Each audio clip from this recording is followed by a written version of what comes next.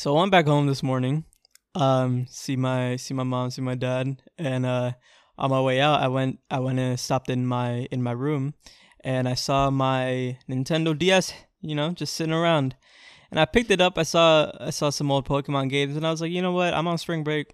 I want to play a little bit of Pokemon. As they do, Casual, as casual they do at thinking. the age of Feel me? 23. Prime time. And so boom, I go to the mall, I go to GameStop. They don't got any old Game Boy games, cuz like I don't know if you remember, but like GameStop used to carry, like super old just like Game Boy games that like you could buy for like 10 That bucks was and like stuff. 20 I didn't know that 20 they years don't ago. I didn't know they don't do that anymore, cuz I haven't been to a GameStop in like 5 years. Right. But I walk in, I can't find them, so I asked, the kind cashier. I said, "Hey, do you have any Pokemon Game Boy games?" And then she hit me with like, she was like, "Oh, the retro ones." And I was like, "No, like Fire Red, like Leaf Green." She's like, "Those are retro." And then it hit me. I was like, those games came out 20 years ago. She humbled you. So like, I'm pretty sure 20 years is the mark for retro games. Like if I'm wrong, correct me, but I'm pretty sure that's like that's when things become retro. And I just walked out so sad. I was like, damn, bro. Those games I'm old now. I'm really old. But you can still get I'm those really games on eBay or something. But it's not the same, I want to just walk in and get it. I'm probably not going to order it online. I just want the experience. I want to relive that, but I'm not going to get it for that you. because I'm old. I told now. Mashun that when I come to Florida, we're going to take out our DSs and use PictoChat. Right across from each other, just write to each other.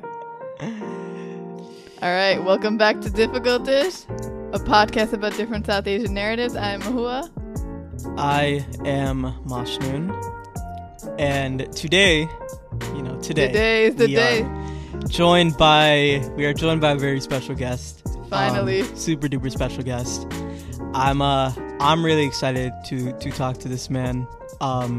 He's someone I really look up to, and I'm gonna stop gassing you. I'm gonna just let you introduce yourself.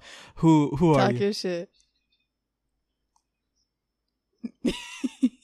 Just before we start, I just want to say, like, when I was, and this is something that I told the both of you, but when I started the rollout for my book, I put it up on Amazon about like a week earlier than I actually announced the link, because I wanted to send it out to like a couple people. And I had a list of like 10 or 15 people that I sent my book out to, and pretty much everybody said yes. And I sent it out to some people with big followings, and just some people that I just wanted them to read my book. And I sent it out to like some of my old teachers that like influenced me too. And out of every single person that I offered my book to, Farhan was the only person. And to this day, I've still sent out copies of my book to people. Farhan was the only person that declined my offering because he wanted to purchase the book himself. And I've never talked to this guy before. He left me on red for like a month. I sent him. I know you're so mad about that. A little bit, but no. Ever since that, it didn't really affect me until maybe like a couple weeks after that. But Farhan's pretty much like one of the realest people that I've ever met. With him doing that, I've offered my book to so many people, and just him doing that. Like I'm not like a big guy, and we haven't even talked before that. So I definitely appreciate that. Farhan's one of the coolest people that I know. He's a best-selling author. He's the author of 4 poetry books. I own 3 of them. I need to get my 4th one just so I got my collection. Feel me? Okay. But no, Farhan's really dope. When we started, thinking of guests that we want to have on the pod, Farhan was like the first person that I thought of that I wanted to bring on. So I'm really excited to have you on, This bro. man is literally and, the best-selling South Asian author ever. Like, let that sink. I'm pretty into sure your you head. are. Feel me? No, Ruby Kaur, she's South Asian. I was in like the beginning of high school. I remember my sister got Milk and Honey. I don't remember what year was, whatever year like the book came out. My sister got it because my sister's really into reading, and I grew up next to a Barnes and Noble, so we were there like every single day. And that's actually how I ran into your book. And she picked up Milk and Honey literally just because it was a Indian name, and she loved it. And I think at the time my sister was maybe like 16 or 17 or 18, somewhere around there. And she loved it, and obviously she's older now and like she's kind of grown from it, but it's like you can't like fight the fact of like how much that affected like girls of maybe like that age and that skin color at that time. You know, it was really like the torch at that time for a lot of people that looks, you know, like her. So of course, and I remember I was listening to an interview by her where she was like, she wants her name to be on the spine because she wants people like her to kind of see that, look, there's also South Asian writers. That's important. Right? It's not just white writers, right? So I have to give her like all the love she deserves, right? For getting poetry back in the limelight. If I know people grow out of it, right? I know when people first read it when they're younger, they're gonna like it, and then they're not gonna like it when they're older. But it gives them the taste for more poetry, right? For sure. That's like the gateway poetry book to getting to more complex and more interesting poetry as well. Exactly. So I think she definitely paved the way. You gotta give her flowers because like she kind of did start the whole poetry game in the South Asian realm, and it's also with like anything in general. Like she got a lot of praise for it, and she also got a lot of hate for it. But it's because like a lot of people aren't used to seeing poetry and art like that in the South Asian field, especially from women. So like with anything, she's gonna get backlash from it. But I think what she did is very like revolutionary because I remember seeing her name and seeing a brown name on like Tumblr back in the day, and I think it really like changed my whole perspective on writers in the brown field in general. Cool. So awesome. This is Farhan. He's our guest for the episode. I wanted you to just talk a little bit about, you know, your upbringing, your origin story. You know, where are you from? How do you feel like where you're from has like influenced who you are today? And you know, just talk about yourself a little bit. Damn, I love talking. Right? I don't know about there myself, you go. But, so I grew up in New Jersey my whole life. I had one odd year in Rochester, New York, but that's early on. I grew up in a place called Mahwah, New Jersey. It's all the way up north, borders upstate New York, right? Literally in the town, there's a sign that says "Welcome to New York." So, like people, when I tell people now in South Jersey that I'm from North Jersey, they're like, "Oh, Patterson, right? Did you go to Basha? Did you get like the kanafa there is so good?" And I'm like, "No, 35 minutes above that. That's where I'm from." And they're like, "Oh, you're from like the boonies." And I'm like, I guess I'm from the boonies, right? Like boonies of New Jersey. Right. My upbringing, I moved around a lot as a kid, too much as a kid. I had no idea why, right? My dad was an engineer at Stryker, which is a biomedical company. But I moved around a lot as a kid. Very unstable upbringing, especially in the formative years of a kid. But I landed in Mahwah second grade, and I just chilled there for my whole life. Mahwah is a very, very white town. Very like closet racist, very like internalized racism there, right? I was one of the, in my grade, I was the only 3 Muslim kids. In my school, I was very like 1 to 10, right? Damn. So it was a very weird, really weird in hindsight, high school and school system in general.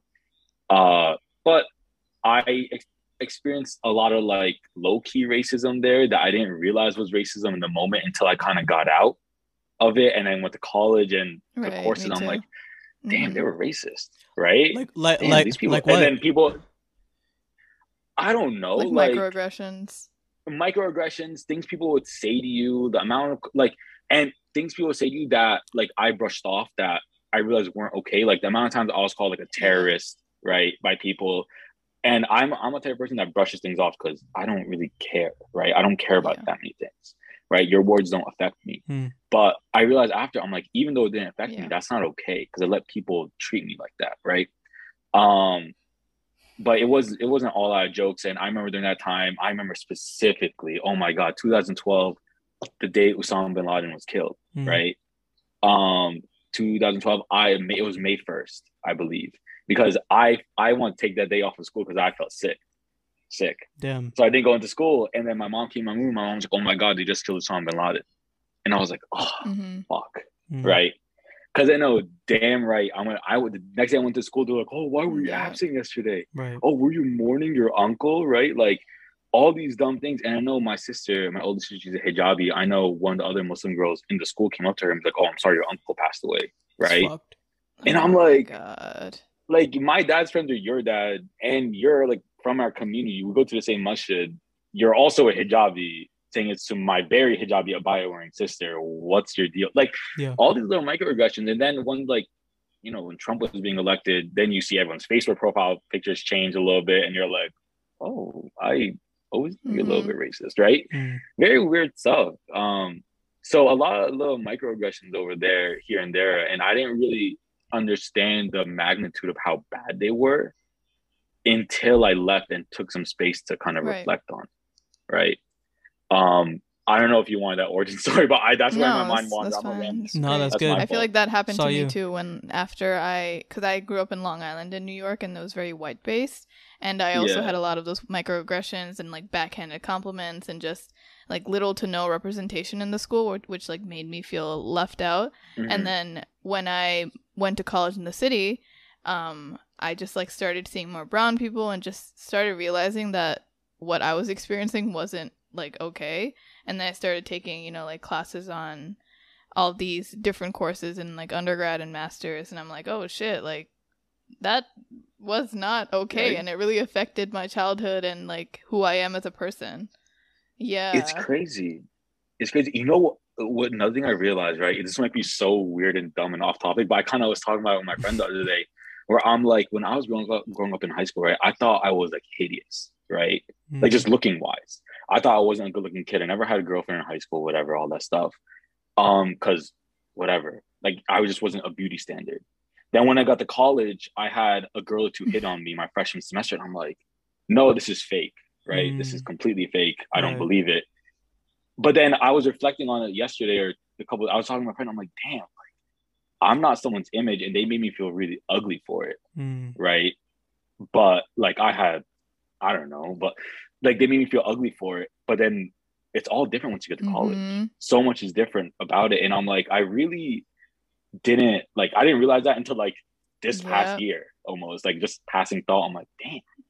Really? That was probably off topic, but that was just an interesting that's so crazy because like so many similar things have happened to me where it's like the beauty standard was like the popular white girls in elementary and high school, and it's like when I got to a school that was more inclusive with different cultures and like people were actually looking at me differently, I was like, wait, like am I the one in the wrong, or are you the one in the wrong because someone's like something's not making sense, It's crazy. Yeah, it doesn't flow, right? Because you're so like what's it called? It's like built in you that you're not attractive, or you're not like wanted, right?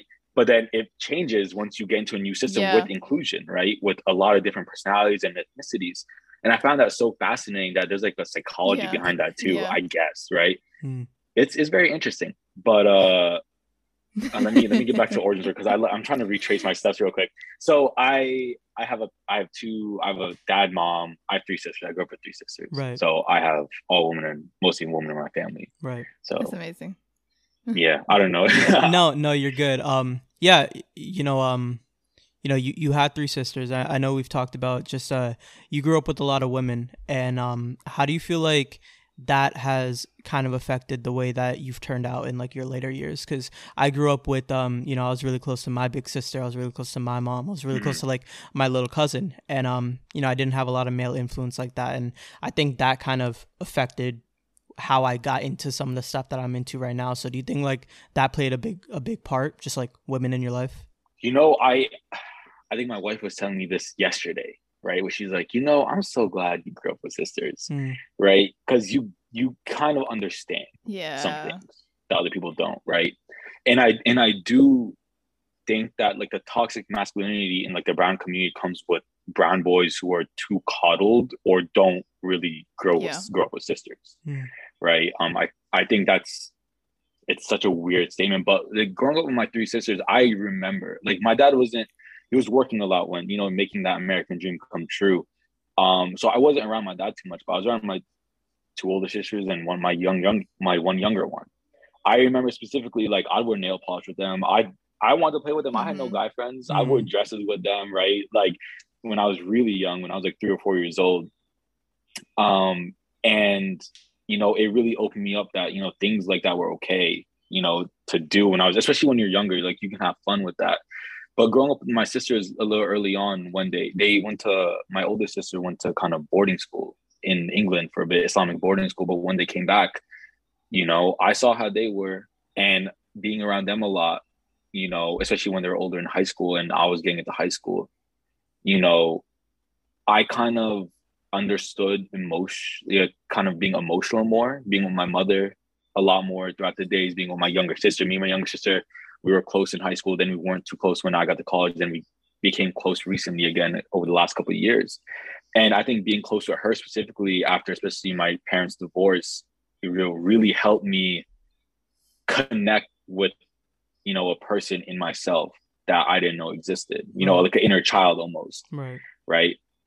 That it's okay to be vulnerable. And I always love talking to her about feelings and stuff like that, when normal Desi guys, they don't. Right. Because it's either how they were raised, like be this like macho man. And I know my dad, he hated the fact that I wasn't this, you know, this macho person that he wanted me to be, or that he was, right? Because I never really wanted to, I never took interest in the things he wanted to do.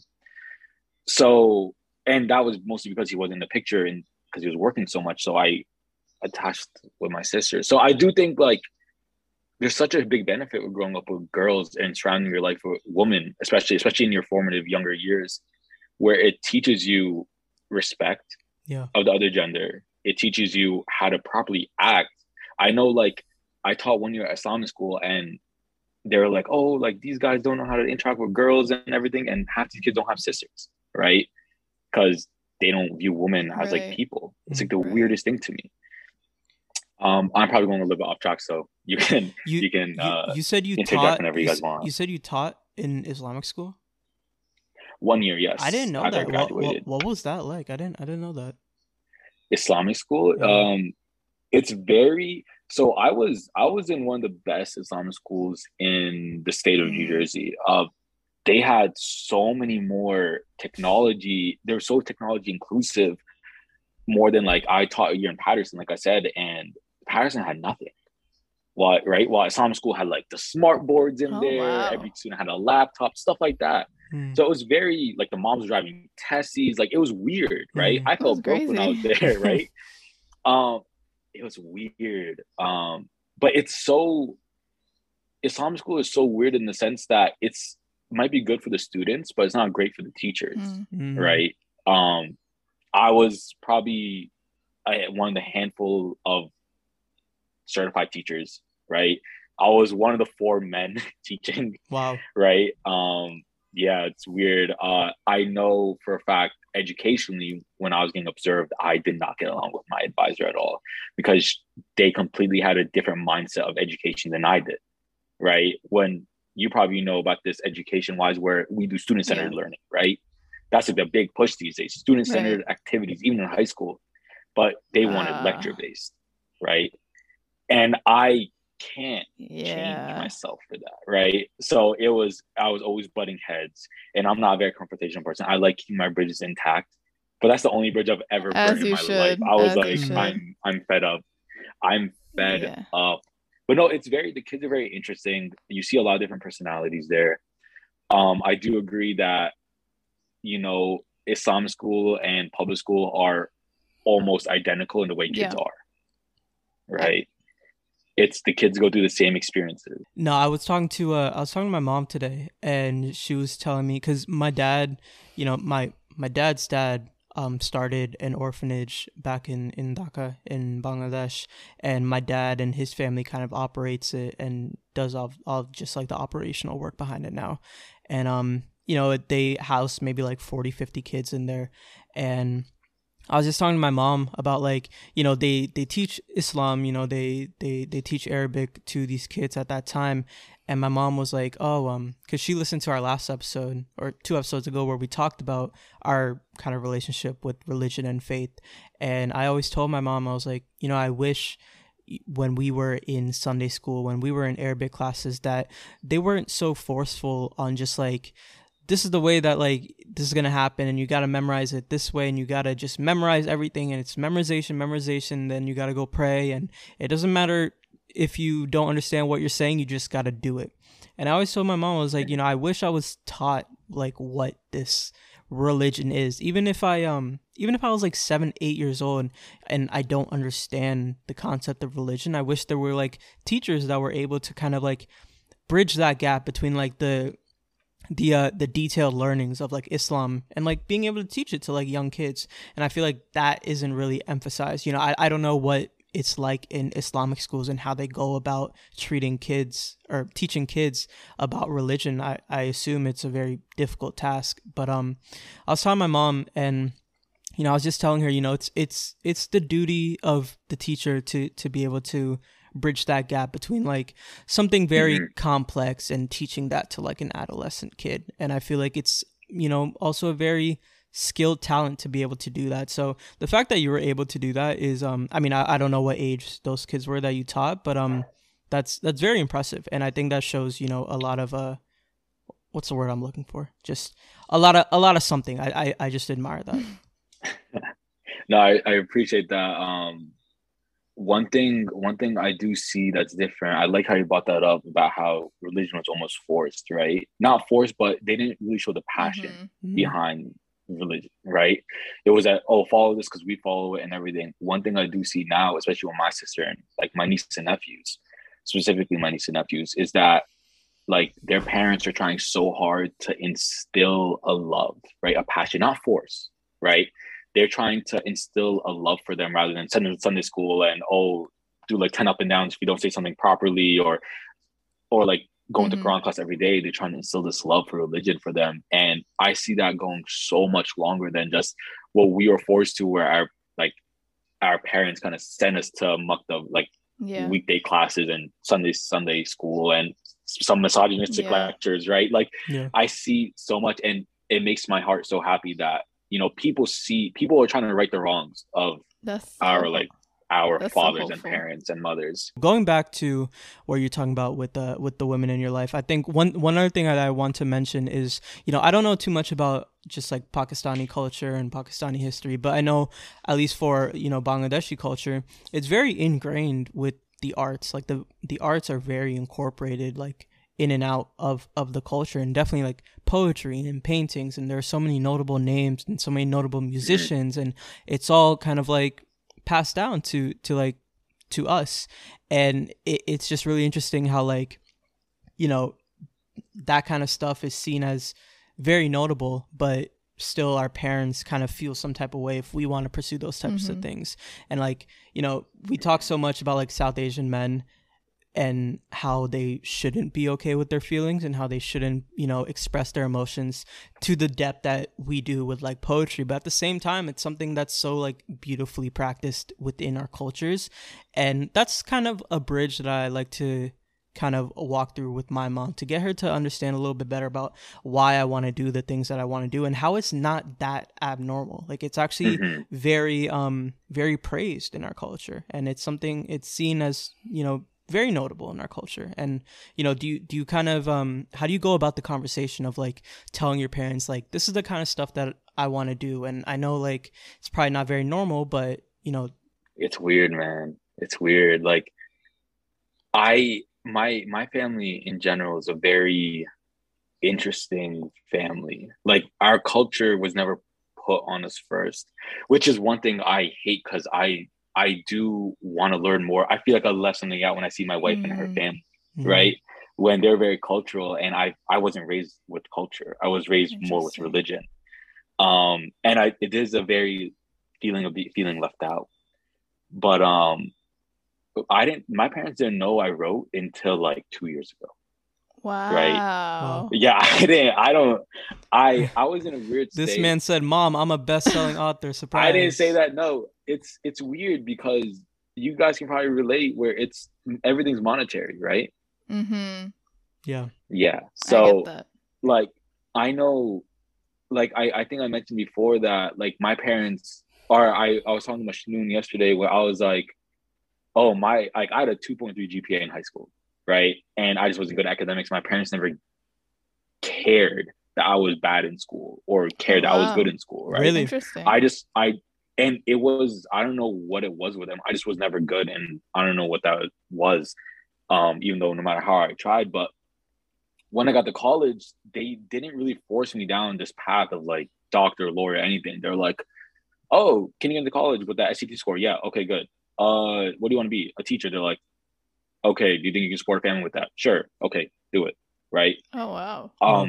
Very weird. Like, I don't know. I hate the way I was raised sometimes, but I think you gotta take one pro out of it sometimes. But when I did mention, I think I mentioned it to my dad once. I'm like, "Hey, I write books," and I was like, "Oh, okay," and that was it, right? And then I think I mentioned it again recently when my sisters mentioned it to him, like, "Oh, you go be proud of him because he writes books," and I was like, "Oh, like how much money does he make from it?" Right? That was it. Well, and my mom was the same way. She's like, "Oh." My mom was like, in Urdu, she was like, "How much money? Like, does it make you more than teaching?" I was like, "Yeah." And I was in grad school last year at the time, and she's like, "Why are you in grad school? Just write books then. Like, that doesn't make any sense for you to even be in grad school." That's crazy. Interesting. Yeah, wow. Like, why are you teaching? Like, my mom calls me like 2 weeks ago. Mom's like, "Oh, like," I was like, I might be looking for a teaching job. I'm a little bored at home, and I kind of miss the interaction with my kids." And she's like, how was your last royalty check?" I'm like, "It was good." She's like, "You have no need to get up. Like, just keep on writing books." Right. And my parents were no way supportive of me. Right. And they've never been supportive of me in anything I do. And they're not supportive of me in writing. They're just supportive of me because it makes money. Does that make sense? Mm-hmm. Yeah. So it's very weird. They didn't take it badly. Oh, wait, hold up. I have a look. My mom, this was bad. My mom actually did take offense because I just remembered it right now because I once left my book. I once left the second book that I wrote, like in the living room, like in the foyer or whatever. And my mom comes up, very curious. You know, South Indian moms are very curious of just a book lying there where it shouldn't be. She flips through it. She goes, sees the acknowledgements, right? And her name's not in it, right? And I'm like, that woman did not talk to me for 3 months, right?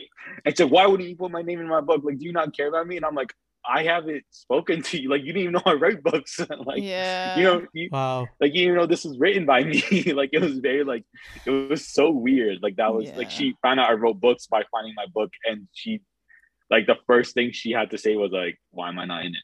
And I'm like, well, whatever. Instead of like actually reading your words, instead of actually reading your words and supporting you, she just gets hurt. Exactly. It's very weird. The whole thing was very funny. But like I said, like, I didn't have to break it to them that much. It was just more of a, doesn't make money? Okay, do it then. Like, Hojo, be happy, right? Like, that was what it was. And that sucks, right? Yeah. Like, I don't know. I just want my parents to be like, "Why are you a doctor? Like, come on, like, make more money or like do something more with your life." I would love that. But I know my dad's younger brother, my uncle, he was like, "Oh, you know who you're like?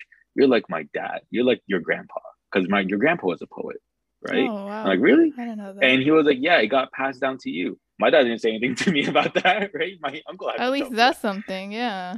Yeah. Right. So it's very weird. Mashun, what about you? What did your parents think, or what did your mom think? Pretty similar. I mean, my mom has wanted me to be a doctor my whole life, literally. Well, since that's interesting. The day I came out the that's womb, different because like your parents are saying like, "Oh, go be something else besides just like your writing," but for you, it's like, you don't have to do anything besides writing now because that's making money, and it's like that's all the support you're getting. I mean, before I answer that, I think you're probably like the first brown person I've met that has parents like that are just kind of indifferent about. It's weird. Like and like, you know, I don't want to get like too personal with your business, but like, you know, is that kind of like something that you're striving for? Like just some sort of like deeper acknowledgement from them apart from like, "Good job, you're making money," you know? No, of course, right? Yeah. Who doesn't want like their parents to be like, "Oh, great job," right? Like, "Oh, I read your book," right? "I love it," right? I would be like, I'd be like crying for a week straight if my dad told me that, right? God, I would love that. Or even my mom told me that, like, I read your book finally, right? And I'll be like, have you had that conversation with them? What, like read it? Or not even read it, just like, I wish you were a little bit more like that stuff doesn't, Disney parents these days at the age, I don't know about you, my mom is 62, right? My dad's a little bit younger. At that age, they're kind of stuck. Like I think my sisters have talked to them about like just changing in general, or even after divorce, get some therapy, right? Because that's very important. Right. But they're very stuck in their ways at that point. And it's sucky to say that, like, especially with immigrant parents, they don't kind of see a point in changing because they've been kind of wired that way for 40, 50, 60 years, which sucks. I kind of disagree. I think like my parents were the exact same my whole life, but it's literally like beginning of COVID is when my mom started kind of shifting a little bit, because that's when I started. I mean, I've been writing for years, and I've done like spoken word for years, and she never took it serious. She was just kind of like, yeah, like whatever, go do what you want to do. And when I started writing a book, she didn't take it serious. She was like, okay, cool, blah blah. And when I published the book, she was like, okay, cool. And then like when I got like my first copy and I gave it to her, I was like, Mom, I wrote a book. She was like, oh, this is nice. And then like I put on Amazon, like, I was like the number one release for like Asian poetry, Middle Eastern poetry, this and that. Yeah, I was really surprised, and I was showing my mom this, and I think in that moment is when it like hit her. She was like, oh, like my son wrote a book, like, and I think that's kind of like my parents were always like not supportive. They're just like indifferent. They're like, like do what you want to do, focus on school, like make sure you graduate, like do this stuff whenever you want, but like focus on graduating.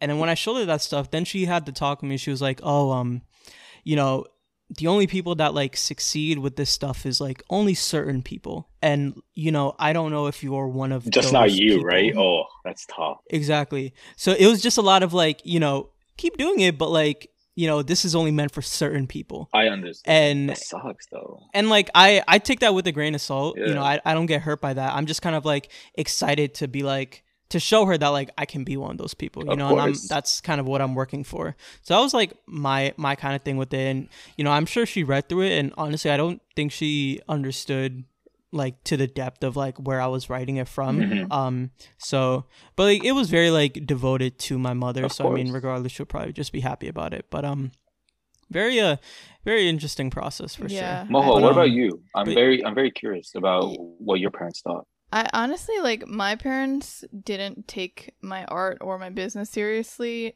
for a very long time, like what you said, until I got money from it. But even then, they were like, oh, you still have to get masters, you still have to get an actual job. And then when I moved out, and even a little bit before that, my parents kind of started, turning around and saying like, oh, we're happy that you're doing what you love and you're doing like a good job at it. And like I never got that praise before, but I think like having the distance from my parents like made them realize just how much I was doing.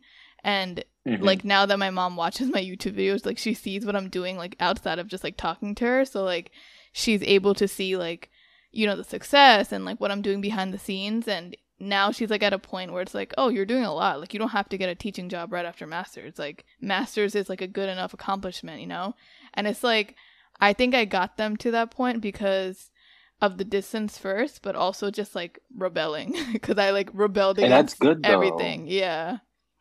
And you're the oldest child, or? Yeah, I'm the oldest, and I have a younger brother. Yeah, you need to rebel. That's on you. That sucks, but that's on you. I know.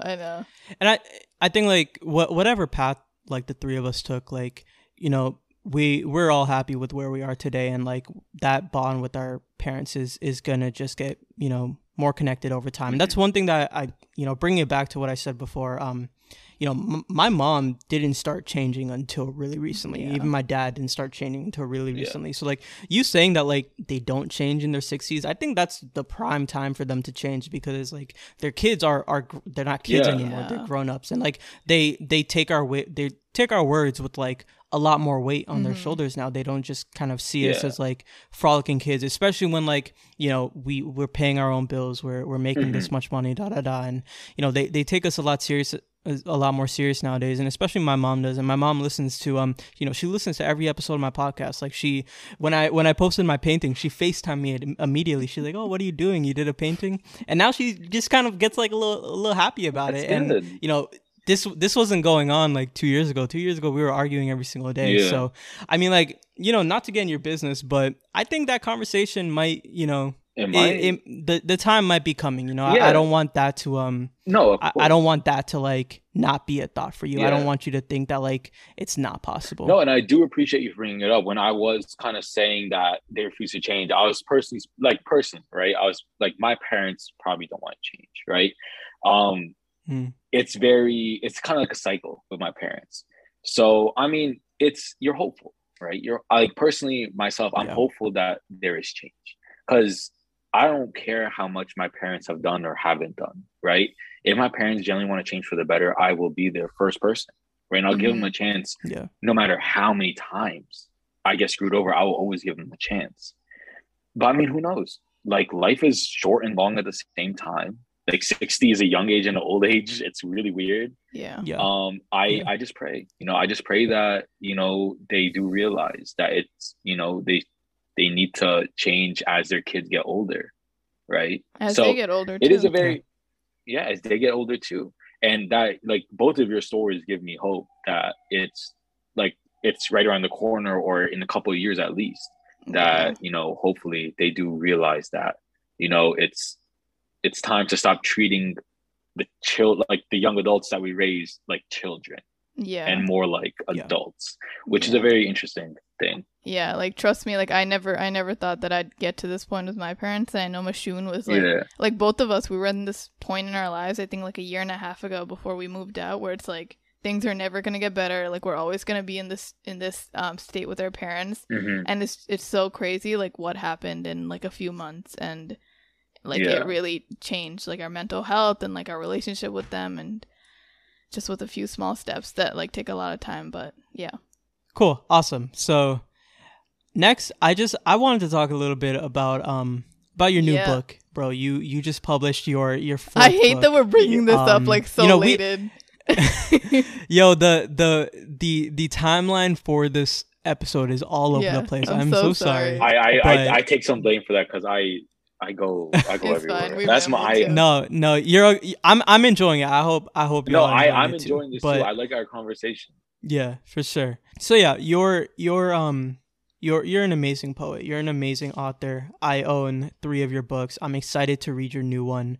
I want you to talk a little bit about, your writing style, where like the inspiration for your poetry comes from. Of course, you have different subject matters in each one of your poetry books, and you kind of write about everything, but what is it that you like to write about? What is it that you're kind of like proud about for this book? And just talk about your new book a little bit.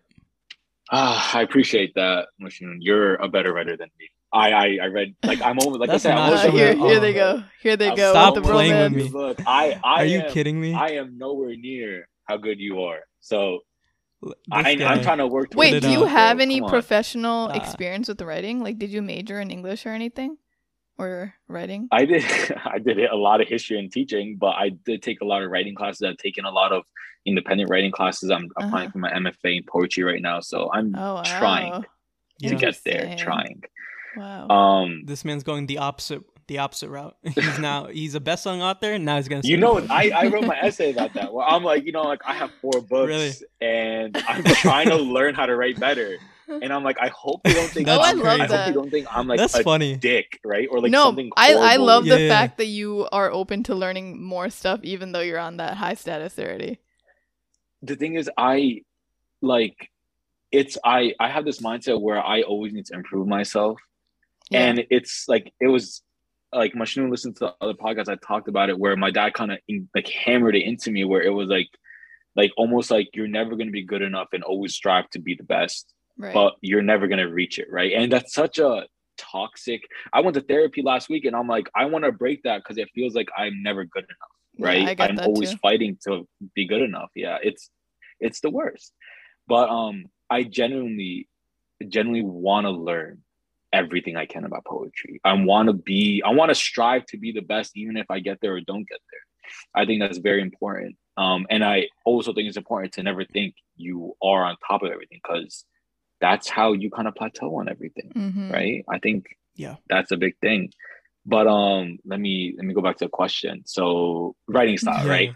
So serenity. I'm trying to keep track of myself. So I never really took English seriously. I never did in my life, right? And I got into college, and my second semester, I almost failed my intro to English class, right? Oh wow. That's what people don't know. Like I really struggled with this stuff. I didn't know how to spell words properly. I didn't know where to put my punctuation, my commas, everything. I was like, I just never cared about English because it never really like sat well with me. I don't know.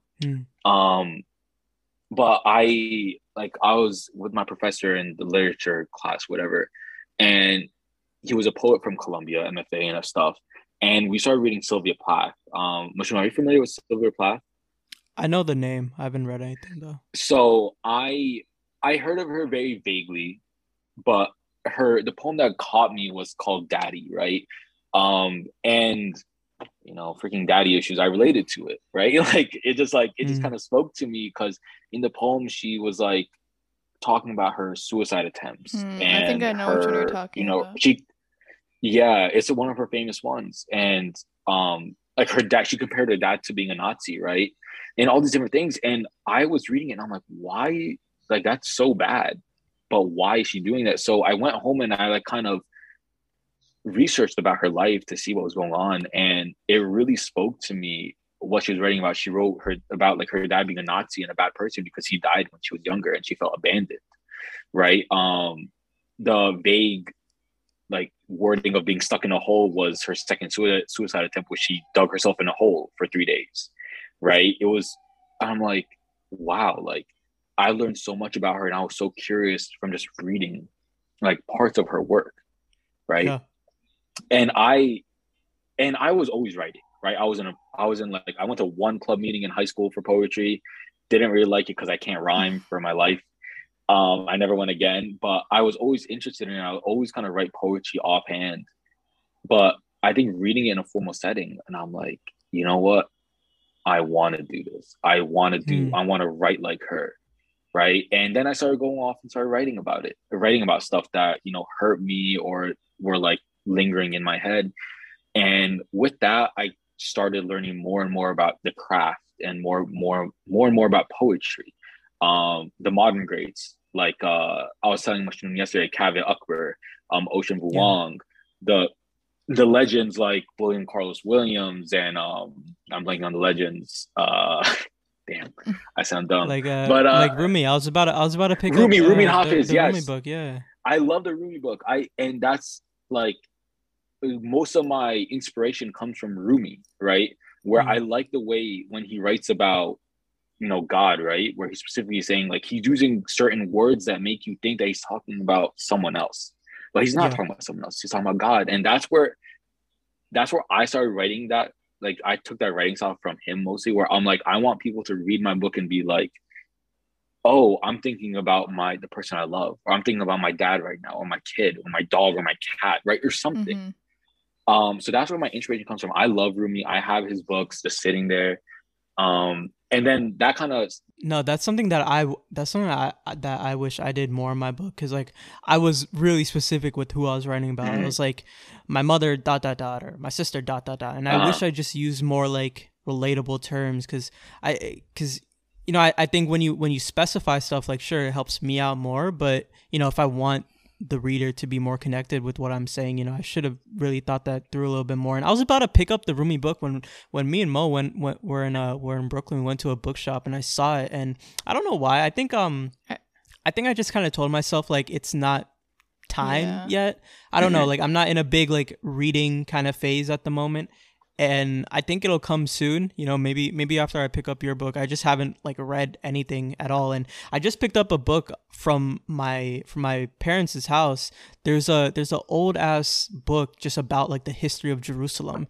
And my mom was telling me about this book that was just like in a random bookshelf, and I picked it up and it looked really interesting. I'm planning on reading it tonight, but yeah, going back to what I was saying, Yeah, Rumi is amazing, and I've read kind of like stuff here and there, and I see a lot of that influence in your writing specifically. So, yeah, sorry, I literally just cut you off. Continue. You're good. No, you're good. Because I like how you brought up your writing style, because I find like when it comes to more formal poems, right? Like MFA, like respectable work in quotes, because every work's respectable. Yeah. But what people academically like is stuff that you write, right? You, Mashnoon, right? Personal stuff. If you read Ocean Vuong's books, he's writing about being a kid in Vietnam. He's writing about being gay. He's writing about things that he's done in his youth, right? He's not trying to be relatable. Right. He's trying to get people to care about him, right? That's what it is. I shouldn't say wording like that, but he's trying to get people to hear his story, right? And that's one thing in my third book, I did that, Prayers of My Youth. I try to get people to hear my story.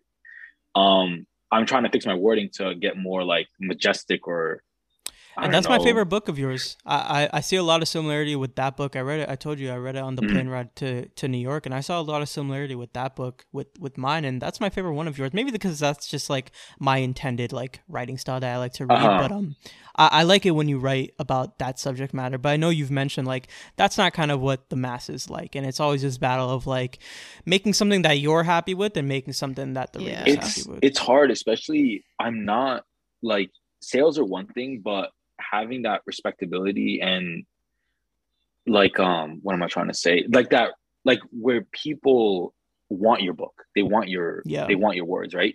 I personally don't have that. I don't have readers saying I want the new F.S. Yusuf book, right?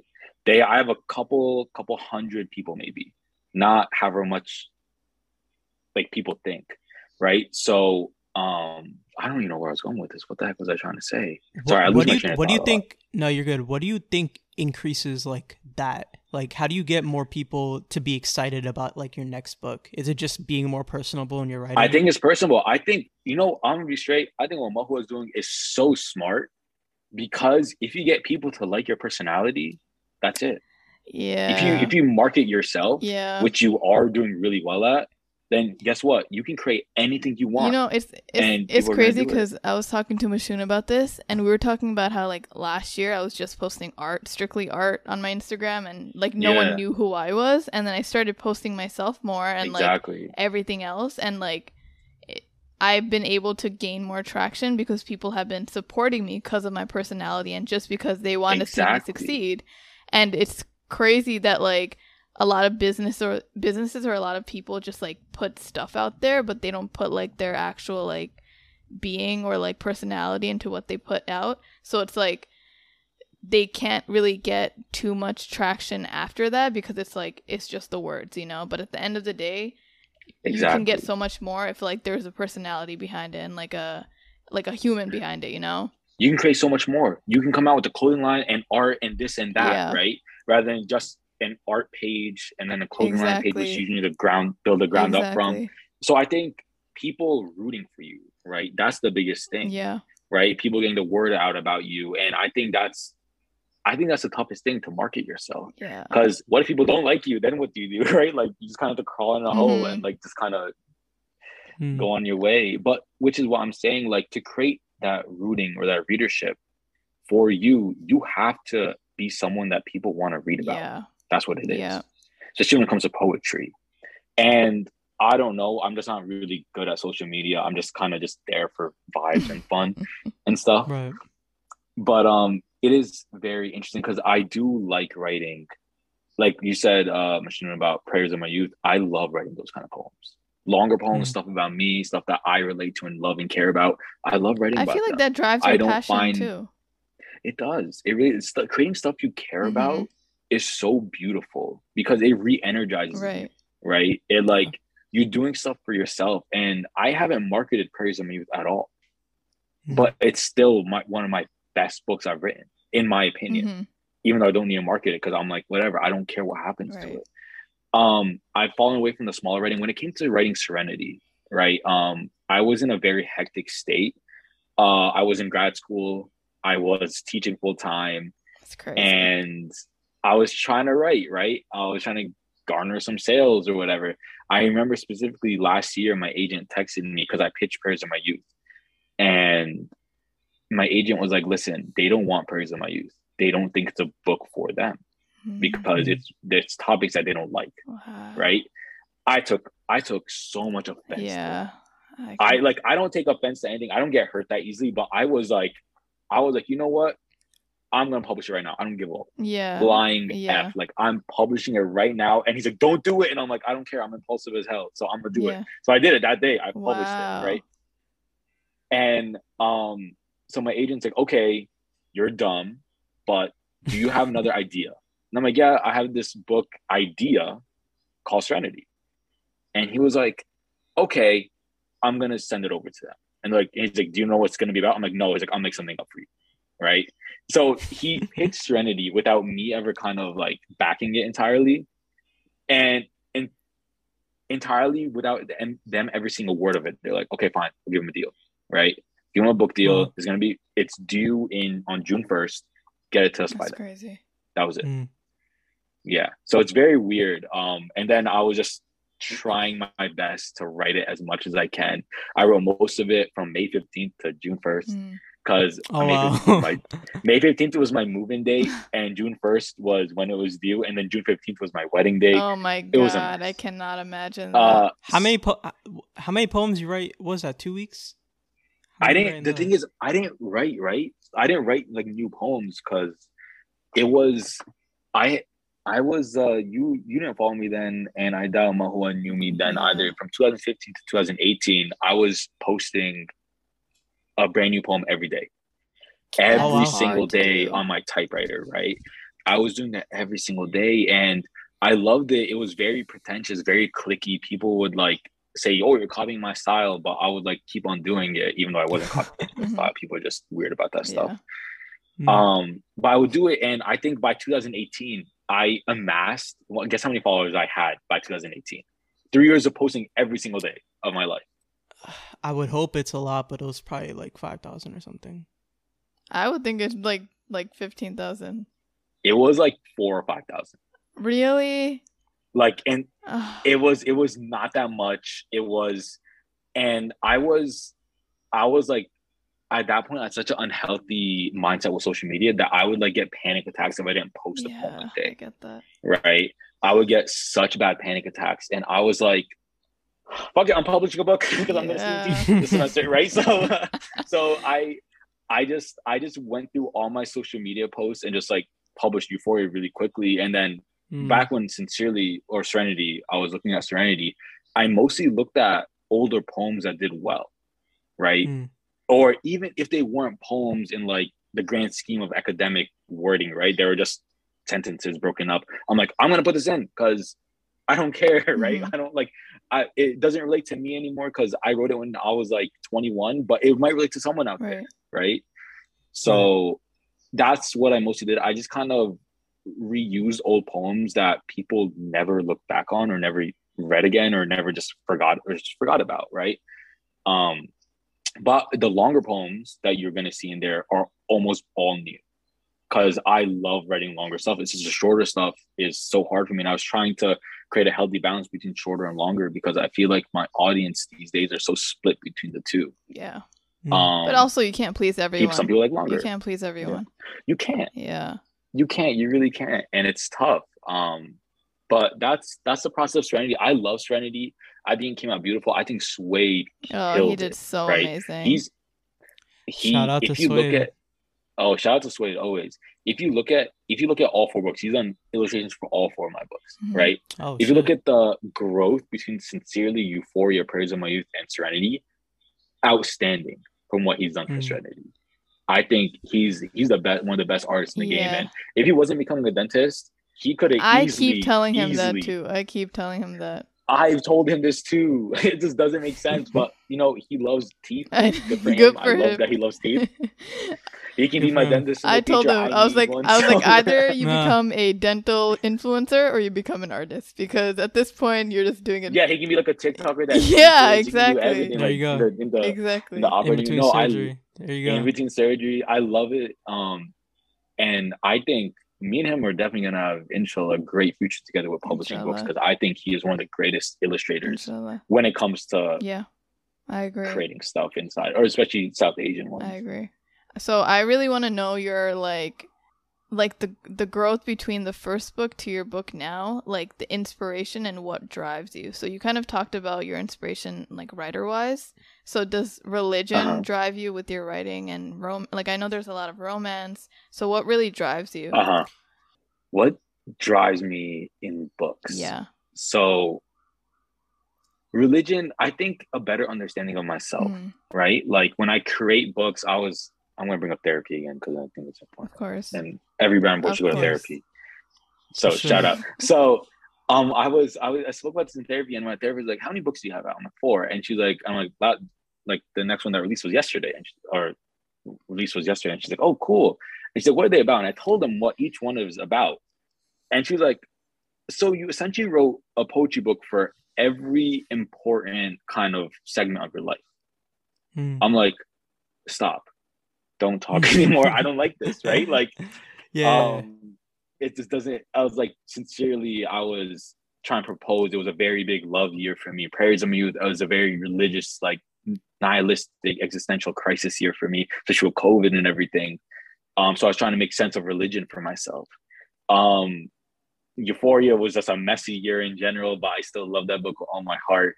And Serenity is just like, I'm trying to find peace in everyday life. I'm just trying to make sense of stuff, right?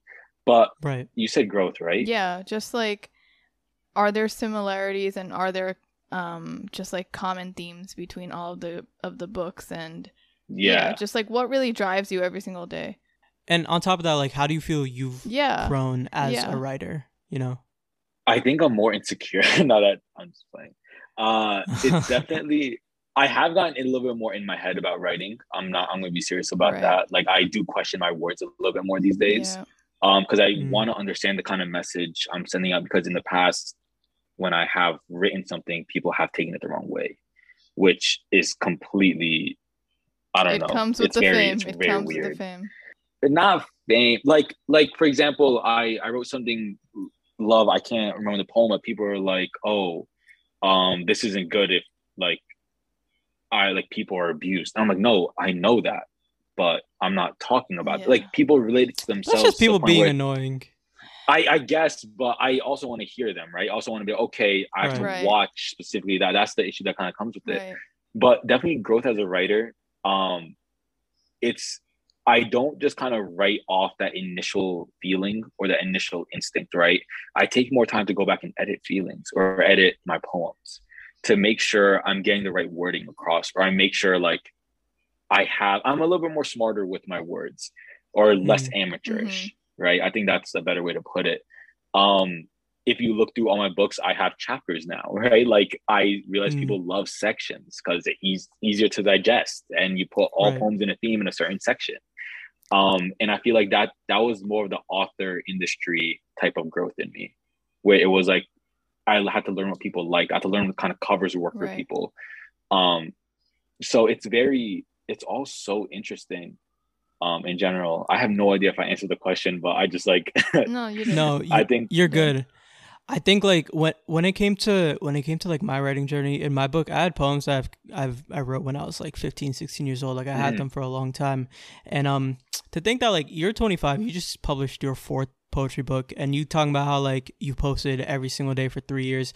I can't ever imagine writing that much, because it took me like a lifetime to write the book that I wrote. And like and like Mo knows, like I write a poem like once every 2 months. Like I take a long time in between, because I just can't. Like I hate, and like we talked about this yesterday on the phone, like I hate the process of like I love writing poems, but I hate the process of making the poem, because I hate putting myself back and like reassessing that situation that I'm writing about. So like, what would you say to someone being us, who like face this a lot with like just like artist block, and how do you kind of like jump over that hurdle of like just trying to get something done? Because before you answer, I also watched this like episode of this show called The Art of Design on Netflix. I don't know if you've watched it, but I've heard in of the first episode, the first episode, they talked to like this professional illustrator, and he was just talking like he was saying something along the lines of, you know, if you want to just kind of like draw or write or do whatever for fun, that's totally cool. But if you want to do this professionally, like you really have to like wake up and like practice your craft like every single day. Like you have to like you have to like hit the boxing mats every single day. Like you really have to do whatever you can to jump over that hurdle. And that's something that like I want to do this like fairly professionally, but I also don't ever expect myself to be able to write every single day. So like all in all, like how do you write every single day? So I think it's important. I was reading this book, right? And it's Stephen King's On Writing, right? It's a great book. I think everyone should read it. To be a professional, you do have to write every day, right? You do like one of the fantasy writers I literally am in love with, Brandon Sanderson. He writes 8 hours a day, right? 8 hours a day, 4 hours in the morning, 4 hours at night. Crazy. He gets so many words down. And he actually came out with this video the other day where he's like, I have a confession. I was lying to everyone, right? He writes, okay, keep in mind, this man writes a 500,000 page book a year, right? This man, between the times of quarantine to now, has written 5 secret novels for fun. And he kickstarted it to make $23 million in 4 days. Self-publish it. Yes. You're lying. That's search it up. I'm in love with him. He deserves it wholeheartedly because I'm in love with him. He's a phenomenal writer. He's a professional, right? That's the stuff that he does. But I think my personal ideology is sometimes things don't have to be so serious, right? In Stephen King's On Writing, he was like, yes, you have people like me who are professionals, like Stephen King. I write 3,000 words a day. This is what I want to do, and I find joy and love doing it. But why do you have some writers who have written one book in their lifetime and nothing else, right? Because they wrote it specifically because they enjoyed writing it, but they didn't find like a need to write more, right? And that's what I think it is, to find like purpose in your work, right? Yeah. But professional stuff, I want to preface that before. I don't write every day. I do not. I think I wrote a poem 30 minutes before I came on here. And that was my first poem in 5 days. Right? That's I'm not practically every single day. I've not written a poem since I released my book. No, and that's okay. And that's completely okay. Like it's all like I mentioned this author Ocean Vuong, right? I love his work. Yeah. I am so jealous of his work. And I mentioned him to you yesterday as like, if you want to learn phenomenal writing that's going to blow you and me and everyone out of the water, read his work, right? I was just stalking him on Instagram. I was going through his Instagram Q&A stories. He's an MFA. He's an MFA boy from New York, highly respected in the industry. And people are like, how long did it take you to write your first collection? First collection had 99 poems, maybe less because of the pages, 99 pages long. Guess how long it took him to write his first collection? A long time? 8 years. 8 years. Yeah. Wow. 8 years it took him to write his first collection. Yeah. And they said, oh, how many poems do you write in a year? So that was a question. And he's like, 5 on a good year. I wrote 5 poems this last year, right? How many? I can't even do math, right? That's like 1 poem like every 2 months, maybe a little bit more, right? 2 in a week, yeah.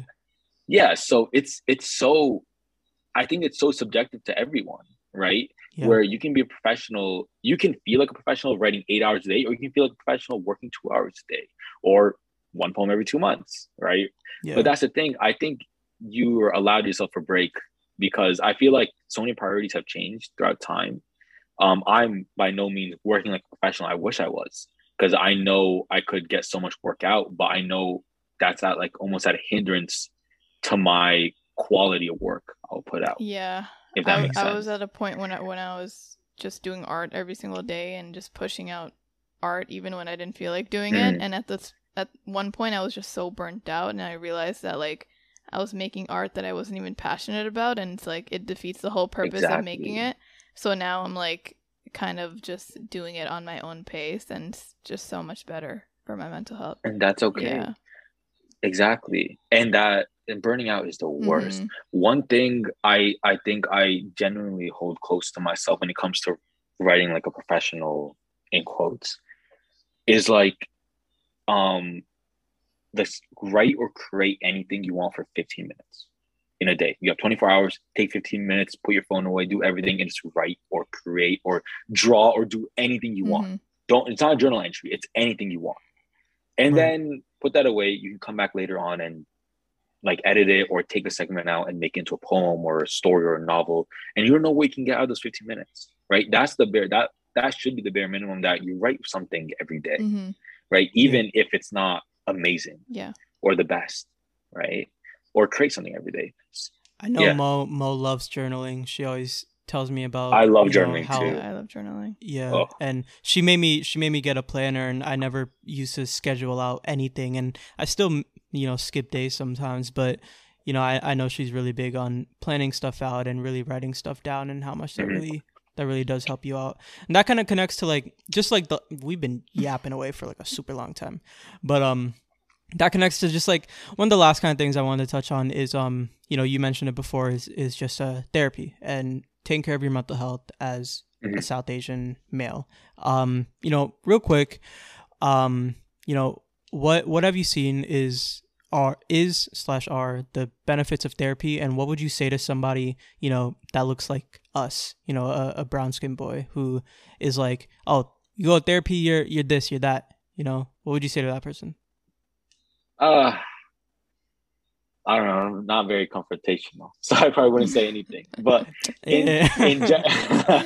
no, I think, I don't know, I would just say try it out. Like, go talk once or twice, at least get those unhealthy stigmas out, because in general I feel like everyone does need therapy.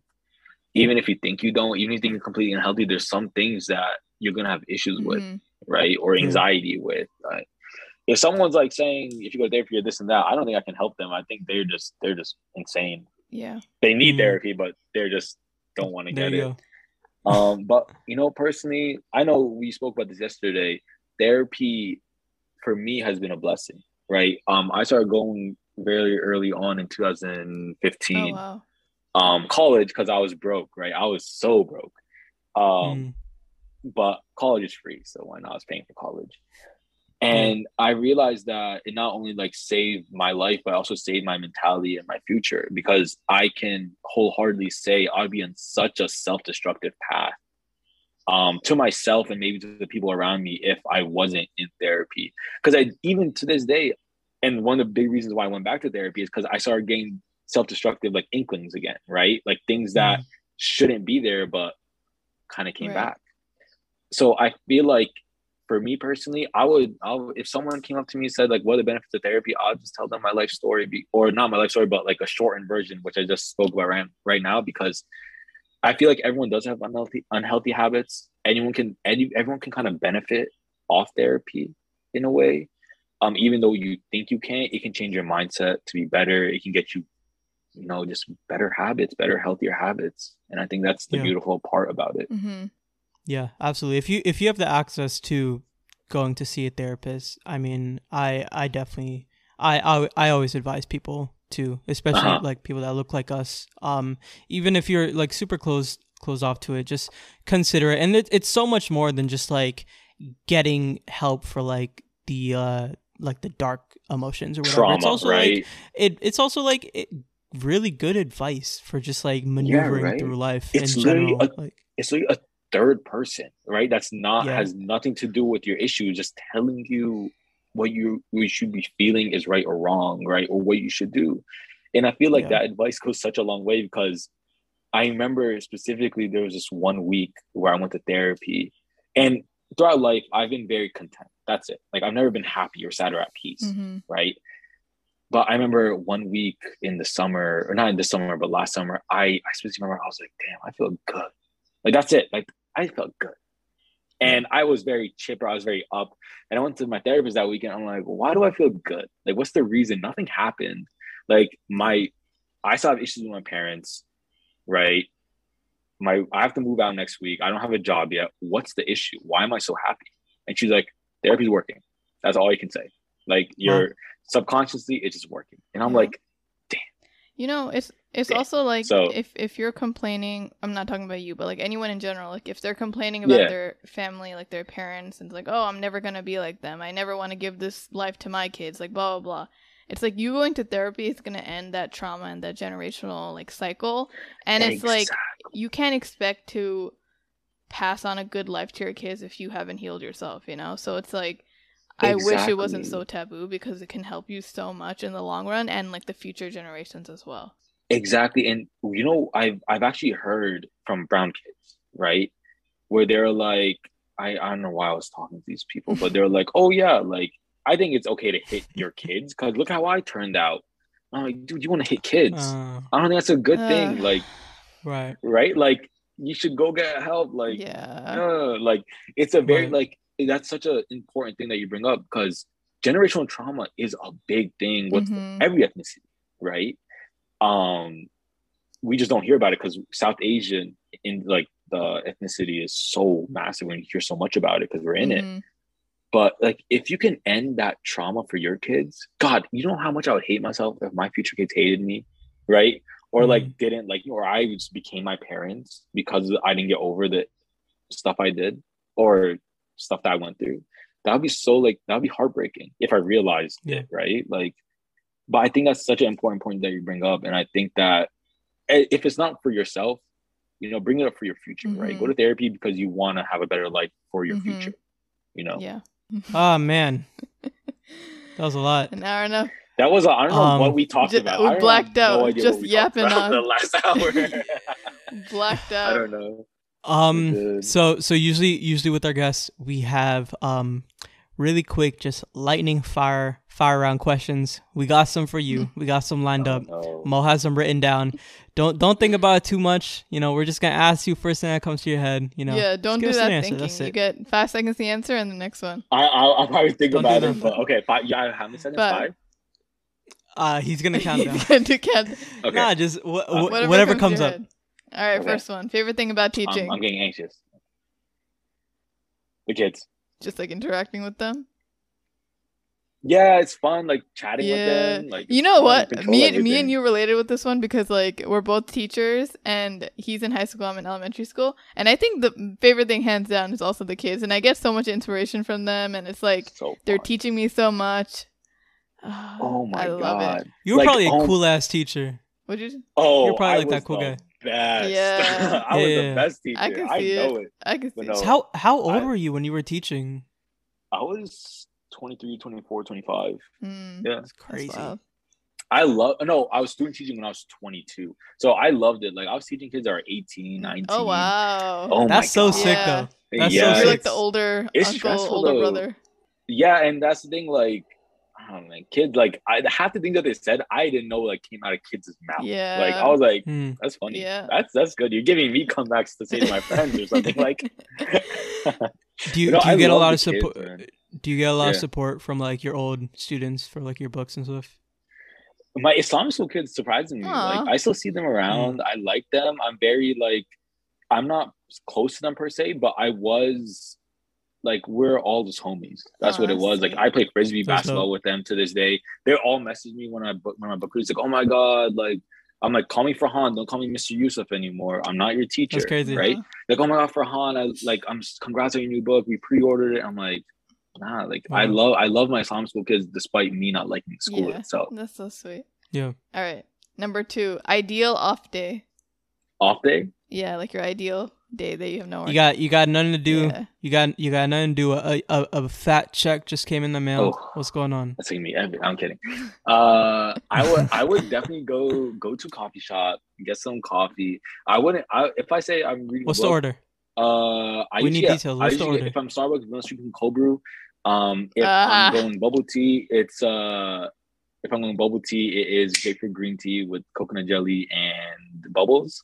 If I go to any other coffee shop, it's like a cold brew just in general. Like you guys are literal like imitations of one another. Sickening. I know. I don't get no caramel though. Yeah, I mean, I get what's skip best. The caramel. I get what's best. That's all I'm gonna say. Ah man. Yeah. What else? Whatever. If I'm reading a book, I'm a liar. I don't read books, or I struggle with reading books. But I'll play some. You'll bring the book. I bring the book for the aesthetic, right? Yeah. Take a picture. I'd definitely play some video games. I'll chill with my wife if she's not working either. If she's not working, I'll chill with her. But she's working and I'm just off. Then I'll probably go into the city, walk around, take some pictures because I generally like walking around just taking film pictures because that's like fun. You know, your wife is cool as hell. Yeah, you know, so cool. You know how many times I went to Kawa House. People are like, oh my god, you're Yusha's husband, right? Like 6 or 7 times in like a span of 3 months. I was so hurt by it so many. As you should. You have to be humbled.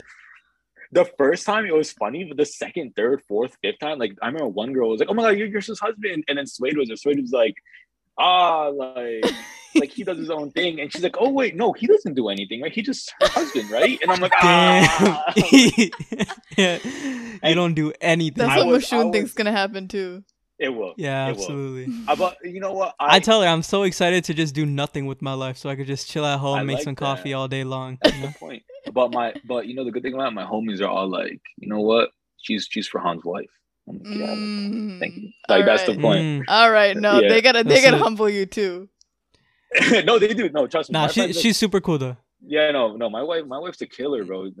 She's killing the fashion scene. I'm so proud of her each and every day. Amazing. Yeah. But I'm excited to see what she'll accomplish because I know damn right she can be the best at what she does. Mm-hmm. We love a power couple. Nah, I'm just here supporting her. I'm her man. Yeah, Yusra's husband. I love that. Exactly. I think for April I'm going to change my Twitter ad to Yusra's husband or my Twitter header. I will just watch for it. Oh man. When Mashun follows me for all of my milestones, like he was like my 1,000 follower, he was my 5,000, my 10,000. He makes like new accounts. Yeah, I'll make a new account. And he like makes a new account that said most 20,000 followers. Devoted. I love it. Yeah. That's a lot of work though, but I'm proud of you for that. Yeah, that's Hey man, you gotta do what you gotta do. Anything for your girl, right? That's it. All right, number 3. What's next? Number 3. Least favorite thing about being a writer. Bad reviews. Oh man. I've yet to get one. I'm kind of scared. Oh my god. I'm scared for my first one. I actually got the worst review ever the other day where someone's like, this book is absolutely a waste of paper. I was like, oh, that one hurt. What? Bro. Wait, but that's how you know. That's how you know they probably didn't read it because then they could have said something more detailed. Yeah, right. Like I understand. Like I take criticism. Right. If someone's like, "Hey, this writing wasn't good," I'm like, "Okay, tell me what was good about it so I can fix it." Right. Right. They'll never say anything. Exactly. I also have a really bad habit with befriending people that give me bad reviews just so they can give me good reviews next time. Hey man, I remember that I did that with 3 or 4 people. I'm like, hey, I'll send you my second book for free. so and they'll be like, oh my god, he's such a good writer. I'm like, I know I'm a good writer. So you should think that too. Man, we have a you know when you posted my book on your story, I had somebody that followed me, and she just like released her book, or maybe she like just announced it, and she's like some big book reviewer or whatever. I forgot her Instagram handle, but I was going through like she has a highlight story where it's just like her reviews for books, and there's so many just like this book was sucked, meaningless. I wanted to return it. Blah blah, and I'm just so like, mean. They're so mean. I hope she doesn't get my book because that's so man. Like, and like, okay, like I think it's really easy to like point out. This is me being like a dickhead, but I think it's easy to point out like obviously not good writing. Yeah. But at the end of the day, if like you can recognize when somebody kind of puts their all into a book, how the hell are you gonna give that like a 2 out of 5? That's none of your business. It's so bad because this is like I mentioned earlier on in this interview. Like my wife kind of trained me to take negative words out of my vocabulary, right? Because if you use negative words, people won't like you, right? Like, if you're going to say my book is a waste of paper, I'm going to be like, damn, I hope this person sucks and I don't like them. Yeah. Well, if someone said, if they rather said, hey, this book wasn't for me, rather than saying like, hey, I don't know why this book has so many good reviews because it's not great. Right. Like, just, if you want to criticize me. Don't insult, right? I think that's the line, right? Right. So bad reviews, I think that's really bad. The backlash and bad reviews. And it hurts you a lot when it's like, you put everything into it too. And it's like, damn, not everyone likes it. My day's ruined. Yeah. My day's ruined. My whole weeks get ruined sometimes. Oh my God. It's the worst. But that's selection and creative. What can you do, right? I know. All right. Last one. Your favorite pastry or sweet? Okay, good. Fruit eclair from Sook Pastry in New Jersey, Ridgewood, New Jersey. I swear to God, Mashnoon, you come up again, come through. I'll treat you to that. It's called a fruit eclair. Oh. Fruit eclair. It's an eclair, right? And it has this gentle cream in the middle with fresh fruit on top. The cream really got you. And the cream gets me good. But yeah. I have been obsessed with it since the beginning. Mm-hmm. And I went for my book release. We didn't have anything big because like a book signing fell through. So I was really upset about that. So my wife we went out to Ridgewood, which is like an hour up from me, but I used to live around there. And she took me specifically to Sook Pastry because I love their pastry so much. And my friends are there just surprising me, right? Like, hey, we're here for you. But I was like, I want to take like 3 eclairs home because that's how much I love that eclair. I'm telling you, it's the best. Yeah. The coffee's mid, but the eclair and their other pastries out of this world. I'm telling you. I would trust you on that. I feel that. You know, our dear listeners have to know that like the last time I was up in New York, you know, I posted a little story that I'm in Brooklyn. Oh, we're telling this. I thought we got over this yesterday. I thought we got over this yesterday. No, I'm not even over it. I'm not over it. You know, it's like you can move on. Let me just tell this real quick. So Farhan's like, yo, you got a link, I'm like, where you at? He said, Washington Square Park. I'm like, cool. No problem. We were planning on going. That's the thing. I had the whole day planned. We were planning to go there. Show up in Washington Square Park. Yo, Farhan, where you at? I'm in Brooklyn. This guy, bro. I was so pissed. I looked at Mo. I was like, there's no way. I think we were playing board games. Here. We were playing board games and we were like, damn. We were waiting for you, bro. Nah, I think that day I was purposely avoiding you. I don't know. I can't really remember it. Imagine we switched spots. I felt so bad that day because I was down to meet you, but like I told you yesterday, right? Like, it was out of. But you said it so like you said it so casually, like, oh yeah, like I'm in Brooklyn. Like that was it. Like there was no communication after that. No emotion. That was it. Listen. Like I say, I think when I aired you the first time you messaged me, I remember I messaged you back like, listen, if I don't respond to you or I do anything wrong, it's not out of ill intent. I'm just an idiot, right? That's what it is. Like I just forget things. But no, that day I felt really bad because I genuinely did want to meet you, but it was just that day was so hectic because I was like someone else's pawn that day. Like someone just dragging me around everywhere. And I'm like, I don't want to go. And they're like, all right, come on, we gotta go. And I'm like, okay. That's a fun day though. Well, it would have been cooler if you but okay. It would have been cooler if you didn't avoid me. Here we go with this. I'm gonna gaslight you now. Guys, I'm literally like in between like two star-crossed lovers that like never meet because you're our mediator. I'm literally just in between. I'm done. Usually so to end our episode, we usually give out like 10-second advice. I'll let Mo go I don't first. have one yet. You got I don't have one yet. You go first. Of course not. Of course not. Farhan, you got anything? 10-second advice, something real quick to our listeners. Something you just want to say. 10-second advice. It could be 5. It could be 5 seconds. It could be 3. It could be 2. It could be 1. Yeah.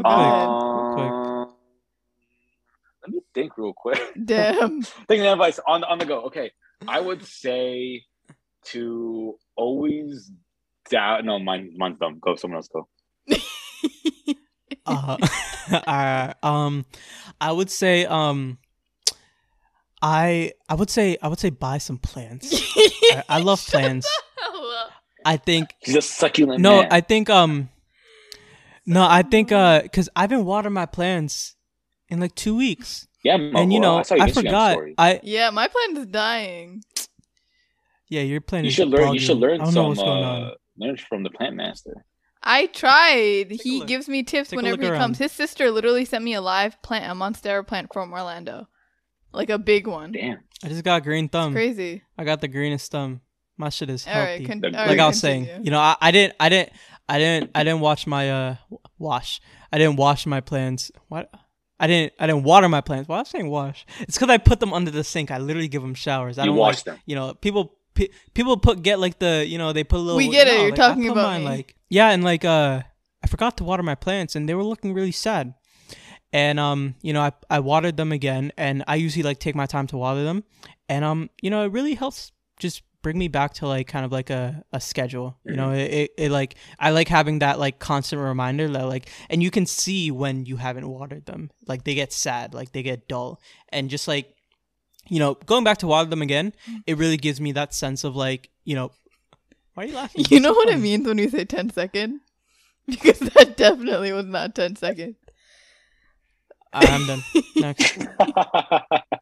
Damn, that's where I'm ending it. You're a bully. No, go ahead. Go ahead. Damn, I could have gouged you the whole time. Damn.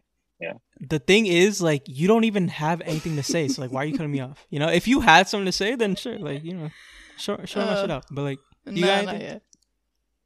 I would say journal every day. Journal. Take a moment. I know I suck at journaling, but take a moment. Write down how your day went. Write your emotions down and just kind of just revisit it and make sure you do that every day, because I realize it does create, or gratitude. Write some gratitude stuff down too. I would say I'm really bad at that. But that's a good one. Yeah, that's corny. That's really corny. I'm sorry. No, that's a good one. No. Yeah. Hope they like it. It's up your alley. Yeah. Oh, that hurt. My fault. I can't forgive you. I'm trying to think of mine. Yo, please. It's like a lover stabbing me. How do you think I felt? You know, just waiting a month for that. Damn.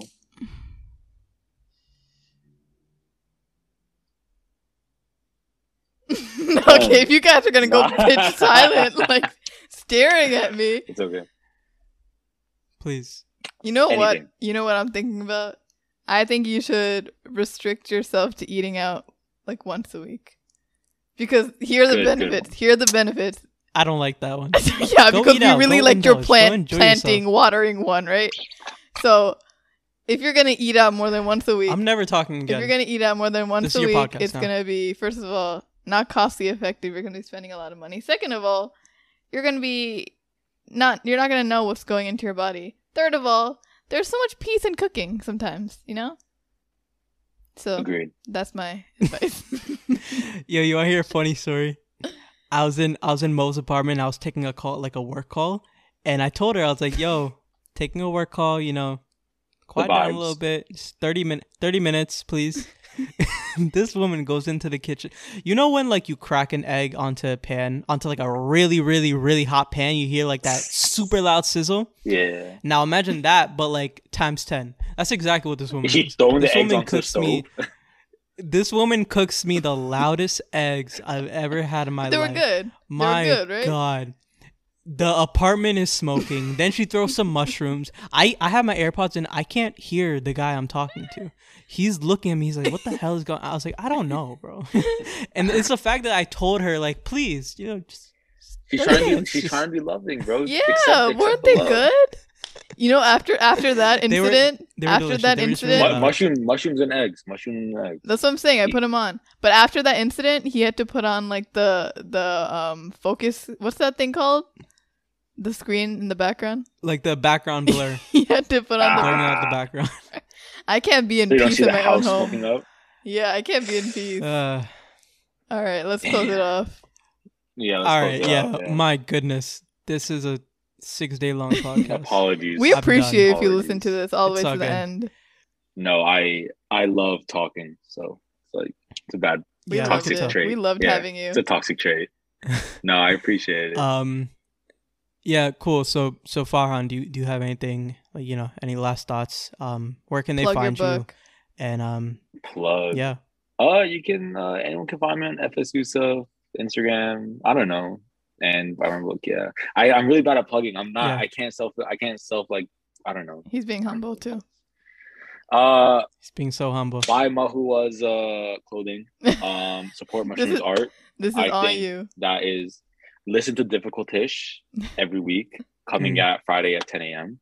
I love that. If there's somebody listening like right now, you obviously love us. That's crazy. Exactly. You know what's crazy? Farhan literally told us that there was a very big difference in the mic. And it's the fact that people notice. And it's also the fact that no one told us. So if you like the mic, the new mic, please give us a good rating. A 5, we must say, because we've been getting a 1, I think. So we've been getting some not 5s. And it's not very peak, right? Alarming. Yeah, it's been very unsettling, honestly. So give us the 5. Yeah, especially being here for the last 2 hours. Exactly. Yeah. Okay. Yeah. All right, let's wrap it up. But I'm done. Thank you guys for listening. Nice. Please leave us a rating. Please follow Farhan, buy his book, and bye. Bye. Peace. See ya, guys. Bye. Allah Hafiz.